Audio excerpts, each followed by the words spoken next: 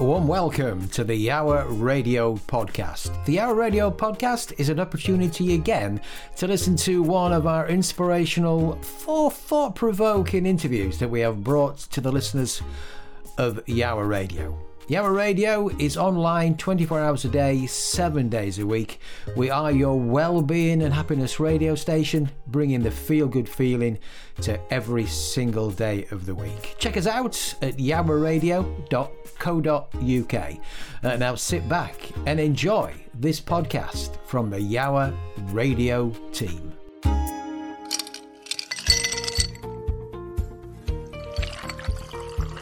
This is Glass Half Full with me, Steve Twynham, where I'm joined by inspirational guests. Are you going to the park tomorrow?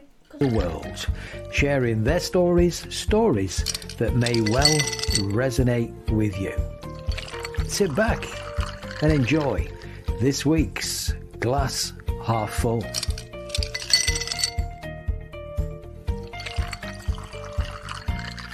So you're listening to Glass Half Full, and you know, if you're a regular listener to this program, you'll know well what it is all about when I'm joined by inspirational guests from around the world, the guests that share their stories that may well resonate with you. And if you're feeling that your glass is not quite as full as you'd like it to be, well, this just might make a difference and resonate with you. So I'm off to Portugal today. So how wonderful is technology? And I'm joined on the line by Elaine Godley. Elaine, how are you? Fantastic. Thank you, Steve. Glass overflowing. Glass overflowing. Wonderful stuff. And how's things in Portugal? Cold. I'm sat here with several jumpers on, gloves, boots, socks. And wow. I'm in a stone house.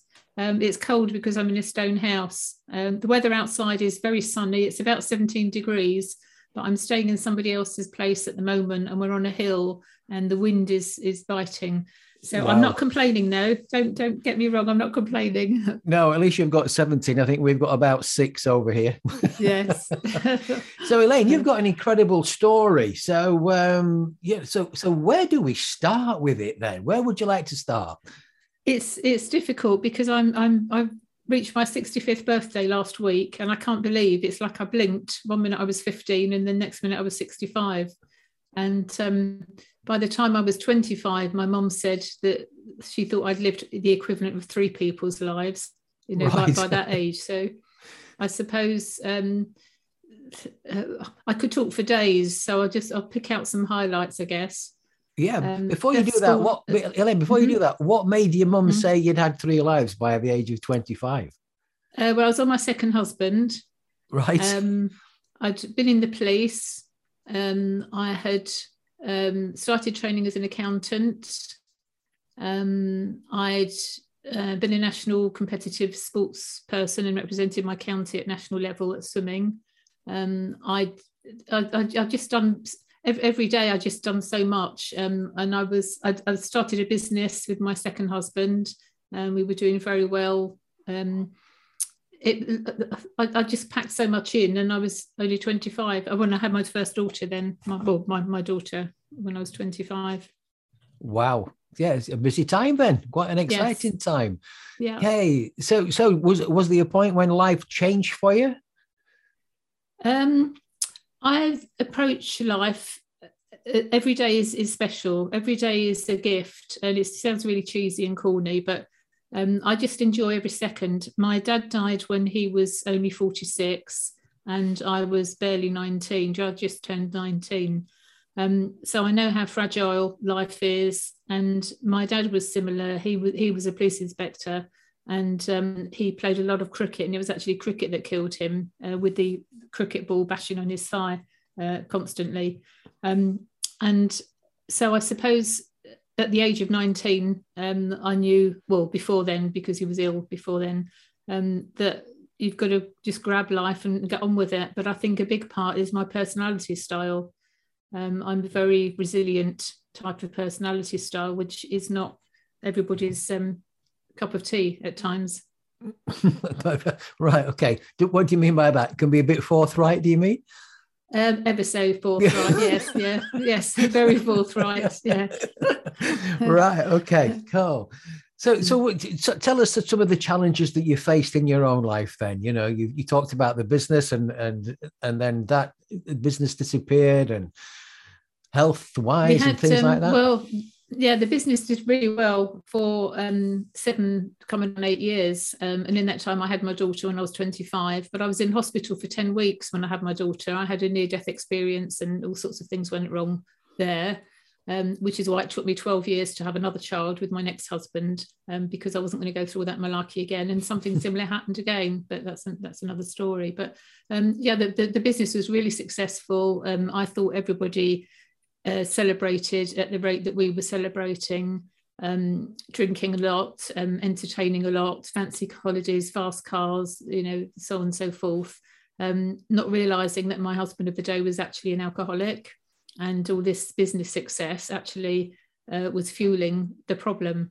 So that was that. And domestic abuse got involved to the point where he got bound over to keep the peace and find a sum of money, and had to stay away, and this, that, and the other. And then I found myself homeless with my daughter. By this stage, she was 7 and a half, thereabouts. And I remember walking the streets trying to find somewhere to live. And in the 80s, nobody would take in a single mum, even though I was booted and suited. And I'd picked myself up and gone into London to get a job while he sank into the beer bottle. And it was really difficult to find somewhere to live. The family house got sold, and I was expecting some money from that. And it turns out he'd forged my signature, and there was nothing to come. Wow. So I literally had to, pick myself up by my bootstraps with a young daughter and no support.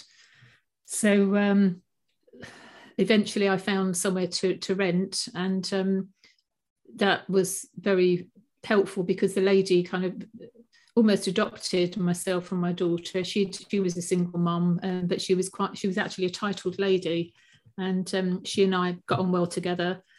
She became ill, and then asked me to look after her other cottages. I lived in a row of cottages with my daughter, and she lived in a couple of others that she had just nearby. So I looked after her cottages, and then one day she said, "I'm going to sell, and I'll give you first refusal." And I couldn't afford to buy, so I bought part of it. So I bought part on mortgage and part on a promissory note to her, and eventually, so that got me back on the property ladder and so on and so forth. But in the meantime, I'd been working in London, and I had started as a lowly administrative assistant for a firm of accountants.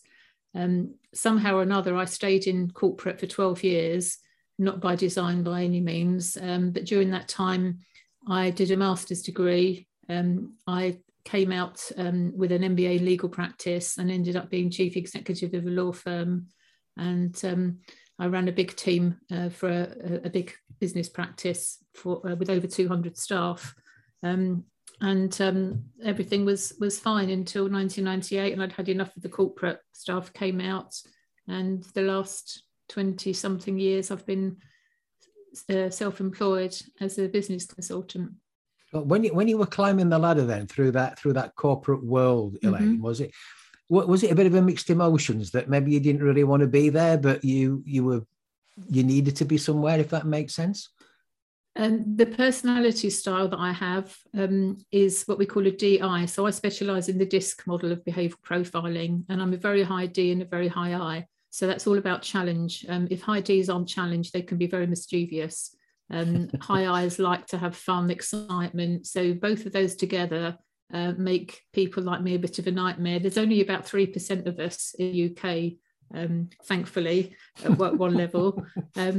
But it also, a lot of business people have got high D profiles. We're not one particular style. We've got all of the DISC characters in us, but typically you have two that are stronger than others. So my kind of foray through corporate, from lowly assistant to chief executive, was a series of stepping stones, and each of them was a completely new position. So I was able to invent the role, to mould the role to me. So that was a perfect challenge for me. So I wasn't there begrudgingly. At first I was, but then I used the situation to my advantage, and I learned lots, and I was welcomed because when I did my master's degree, I was invited by the professors there to actually give talks to my peers who were all lawyers and barristers. You had to be a lawyer, a barrister, have worked in the legal profession for X number of years before you were allowed on the course. And when I looked at the syllabus, I thought, well, I can do all of this. I know I can. And but I didn't have any business being on the course. And somehow I managed to get myself an interview. And the professor said, we would welcome you with open arms because you will bring to the course, whereas everybody else will be taking from it. And it doesn't matter that you don't have a first degree. I didn't even have an A-level. I left school just barely age 16. I couldn't wait to get the hell out of the place. And I used to bunk off a lot as well. So half the time I wasn't there, or if I was on the sports fields. So it was my business experience that they were interested in, and I gave a couple of lectures, particularly on credit management, which is one of the reasons. There were others, but one of the reasons that we lost the business. Wow. So when you came out of there then, and where did life go after that? Was everything rosy, or were there more challenges that you had to face? More challenges. I mentioned that I'd had my son 12 years after my daughter, and things weren't too happy with him. And I just thought I'd got a challenging son, and the fact that I was an older mother by this stage, and people were saying, well, girls and boys are different, behaviour's different, and so on. Turns out my son is autistic. He has Asperger's syndrome, and we didn't get the diagnosis till he was 12 years old, which is round about typical age that you get the diagnosis. So I'd started being a business consultant, and I had a client down in the West Country. They had children who were not autistic, but they were severely challenged in various different ways, such as dyslexia in different forms. So they went to a private school. So the mother said to me, why don't you see if you can get Andrew there? And he sailed through, and they said, yes, they would love to have him. But it was actually at the school there that we got the diagnosis. They couldn't do anything with him. They kept on having behavioural issues. I kept having to go up to the school. But eventually, when I realised what we were dealing with, it was such a relief not to have the guilt that I was a bad mother. There was a reason, which I didn't understand. And then I did everything I could to learn about the condition. And I became a business advisor to a specialist Asperger college in Somerset, which helped me. And also I helped to start a branch of the National Autistic Society in West Wiltshire. So from adversity, there's always things we can learn. We can help others through things that we do that don't appear to be wonderful at the time, but always come out well in the end. Yeah, it's how we meet those challenges, and partly, I guess, how we see the world a little bit as well, Elaine, don't we? Is that makes a big difference? I think so, yes. And some people are always looking for the negatives. I can't be like that. I've never been like that. To me, there's always, if it's raining, that's great. The flowers need it. The grass needs it. Come and dance in the rain. Whereas other people would say, oh, it's wet, it's gloomy, this, that, and the other. So we're all different, and I don't know how to be any different. It's just not in my DNA. Yeah, no, I'm with you on that. It's whenever we can, let's find a way. Let's find a way. And there's people that people used to say, oh, I'm bored. I should say, well, just flip your language a bit and just think about how you could make this more interesting. And let's just play about with it as well. So what about you? What other challenges you've had in your life then? You had a business challenge, you'd got the son. What any on a personal level? My business, business mentoring and interim directorship roles that I've done. I've gone in and done a lot of turnarounds, helping teams in particular to understand their dynamics and how they get on, or they rub each other up, so on. So I'd come out of a project. I was running the legal department for a big local London authority, and I'd got 50 something lawyers and barristers, and I was the managing partner, and it was a really interesting, challenging, but very rewarding project that came to an end February 2009. And in March 2009, I noticed a breast lump. Suffice to say that by July of 2009, I'd had a mastectomy and reconstruction. So that was a big wake-up call. I didn't know any different at the time. Knowing what I now know, I never would have had the surgery, but that's we learn. But that's enabled me then, to help other people. But I've gone on to have 4 different versions of cancer since then, and wow. including stage 4. In 2015, I was given less than a year to live with stage 4 cancer. And I beat it through my personality style in 14 weeks. In 14 weeks? Mm-hmm. Yeah. Wow. Right. Yeah. So that was positive mindset then? Was that? Yeah. Was that? Mm-hmm. Okay. Yeah. Was that linked with treatment as well, or was it all mindset, Elaine? It was mostly mindset, but it was a lot of natural strategies. So which is what I do. My business now is helping people to recover, or preferably avoid, nasty things like that in the first place, because the solution is the same no matter where you are on the scale, whether you're in severe crisis or whether you want to keep well. The solutions are the same. You just need to work harder at it when you're in crisis. So things like your diet, your nutrition, your mindset, your emotional well-being, oxygen levels, the environment you're in, positive or negative environments, all of these factors make a difference. So I was also born with a kidney condition, which wasn't detected until my early 20s. And I was put on antibiotics and checked by Harley Street specialist every 6 months for 23 years. And in my 40s, I was introduced to a chiropractor whose partner was a nutritionist. So 20 years ago, I learned about diet and nutrition. And, life gets in the way, and we don't really pay much attention until the pain is so bad, then we have to do something. And I have to say at this point, I've never been ill. I've just been inconvenienced. I see my conditions I've had as lessons that have come to me. I've dealt with them. I've learned stuff. I've trained. I'm a trained nutritionist and biohacker, and I know a lot about the body, the blood, and I'll come on to that in a minute. But all the information that I learned when I fixed my kidney condition, so with chiropractic care and with changing my nutrition, I was able to reverse the kidney disease that I was told I would have to live with for life, and it's incurable. Wow. So that was 20 odd years ago. So when I had my mastectomy and reconstruction, I remembered that, I should be behaving. I put weight on as well over the years. I was just buying bigger business suits and kidding myself that actually, I was, because I looked okay, I thought, in a suit, but actually the suits were just getting bigger, which is ridiculous.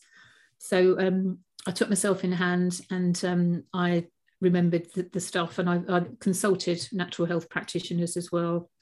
During this time, I'd seen my mother start to go downhill with a whole variety of side effects from drugs that she was being given for various different conditions.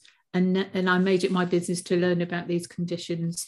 And all of them, had I known in time, could have been reversed. The trouble is, when people get on one medication, they then get on 3. If they're on 3, they get on to 5, and so on. I had a client the other day who'd been to the doctor. The doctor had tried many blood tests, couldn't find anything wrong, said, try this one, try that one. And she came away with 7 prescriptions. She came to me, and within 3 weeks, I'd identified exactly what was wrong. So what I do now is get to the root cause of the problem, but it's based upon my experiences and my training and everything, particularly in the last 10 years. Well, Elaine, let's just step back a bit from when you had that diagnosis of cancer with, just a short time to live, and 14 weeks later. Yeah.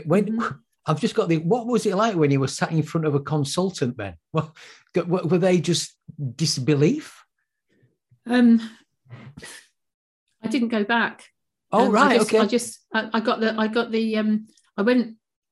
had a teeny bit of chemotherapy because the the chemotherapy typically doesn't work for many cancers, and the evidence is out there. People can look at pubmed.com, and all the evidence and science research and everything is out there.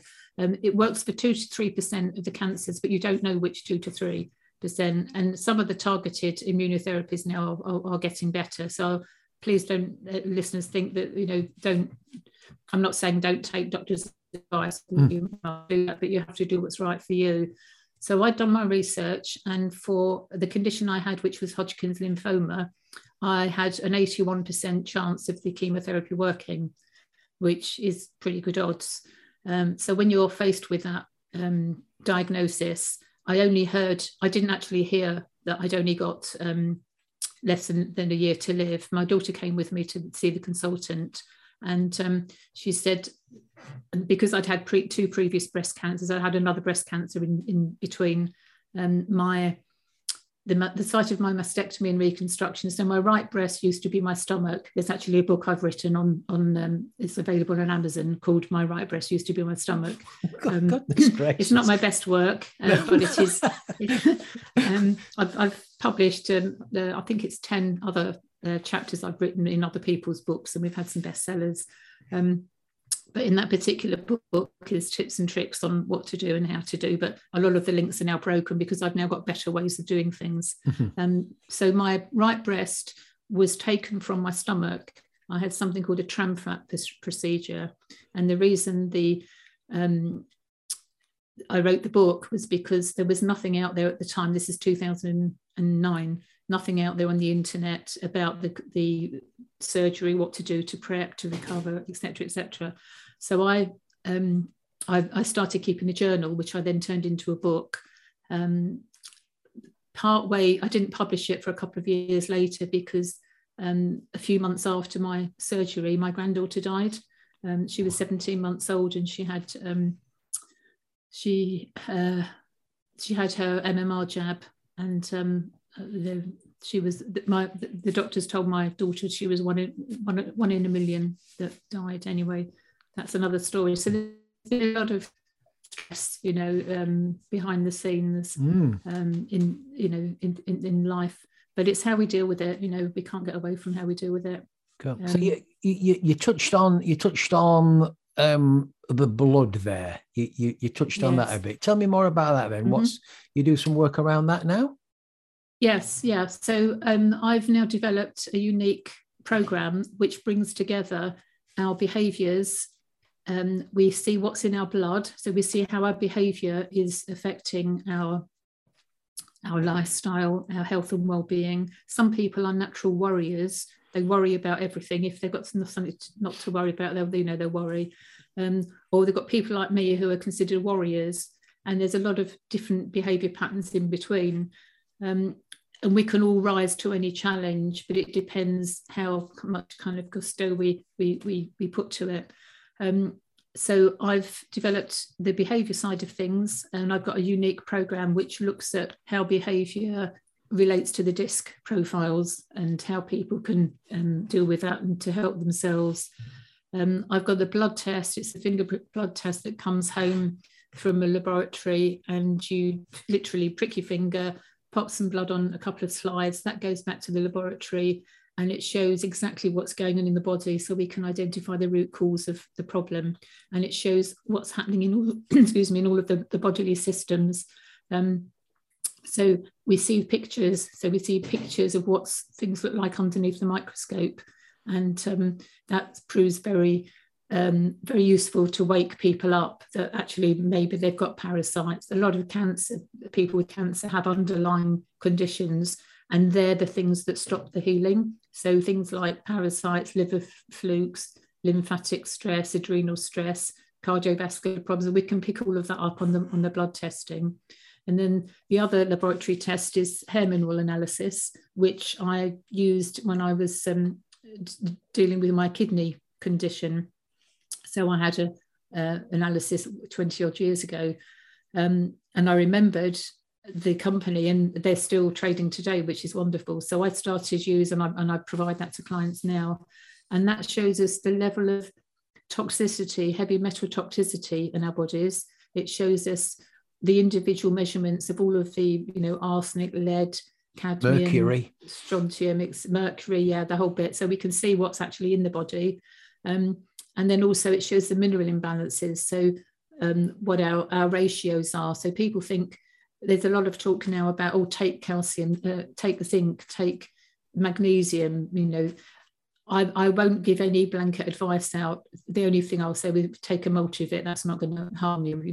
It will help, but it's not going to harm you. But if you're taking more magnesium and your body's already got too much magnesium, you're kicking up the ratios with all the other minerals, and it's the ratios that's really, really important. So we show all of that on the results. So I bring all that information together. We also have a metabolic analysis, which is a detailed questionnaire, which I'm looking for the pH levels. What's your pH of your urine, pH of your saliva?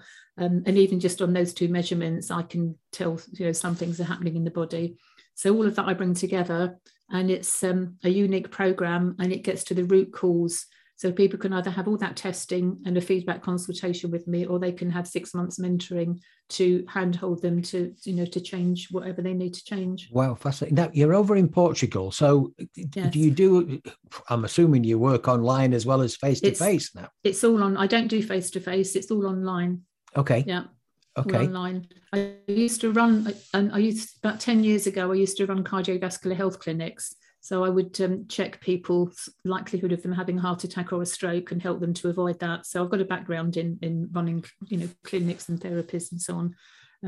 But I prefer to do everything online now because it's easy. I can, have clients wherever, and also enjoy a nice lifestyle over here and drink red wine, which is good for us in moderation. And plenty of fish probably in Portugal as well, I guess. Fish, red wine, port, sunshine. Wonderful. Well, so how long have you been there, Elaine? 2 years. I got here literally hours before the border closed with Spain. I drove my car down, and the lady I was coming to stay with, she kept phoning saying, where are you? And she knew there was going to be a shutdown. I had no idea. So we came down across on the boat, drove down from Santander, and then into Portugal. Right, I'm in the Algarve, so right down the very bottom. Mm-hmm. So drove 1,000 kilometres down, came over the bridge from Spain to Portugal, something like midnight on the Thursday evening. As 9 o'clock on the Saturday morning, the border was shut. Goodness gracious. March 2020. Wow. So you've had an interesting couple of years then. I have, yes. Yeah, very interesting. Yeah. So Elaine, if people want to find out more about you and get in touch with you, because such a fascinating story and the great work that you do, how can they do that? My email is Elaine, ELAINE, at discplus.health. That's DISCPLUS.health. Elaine at discplus.health. Brilliant. Well, look, it's been fascinating talking with you, and I'm sure some of the things you've shared there will resonate with the listeners. And because we often get the messages of thought, wow, I thought I'd got a few challenges in my life, That's been so fascinating to hear that, and helping them make that positive change as well. So thanks so much for joining us, and enjoy the rest of your day in Portugal. Thank you. Thank you for having me on the show. Pleasure. A big thank you for taking the time out to listen to this podcast from the team at Yawa Radio. Remember to check us out live online 24 hours a day, 7 days a week at yawaradio.co.uk. And if you'd like to join us as a guest on Yawa Radio or as a guest on the Yawa Radio podcast, we would love to hear from you. Simply email studio@yawaradio.co.uk. Once again, a big thank you for taking the time out to listen. This is the Yawa Radio podcast. Copyright applies. Yawa Radio, bringing the feel-good feeling to every day.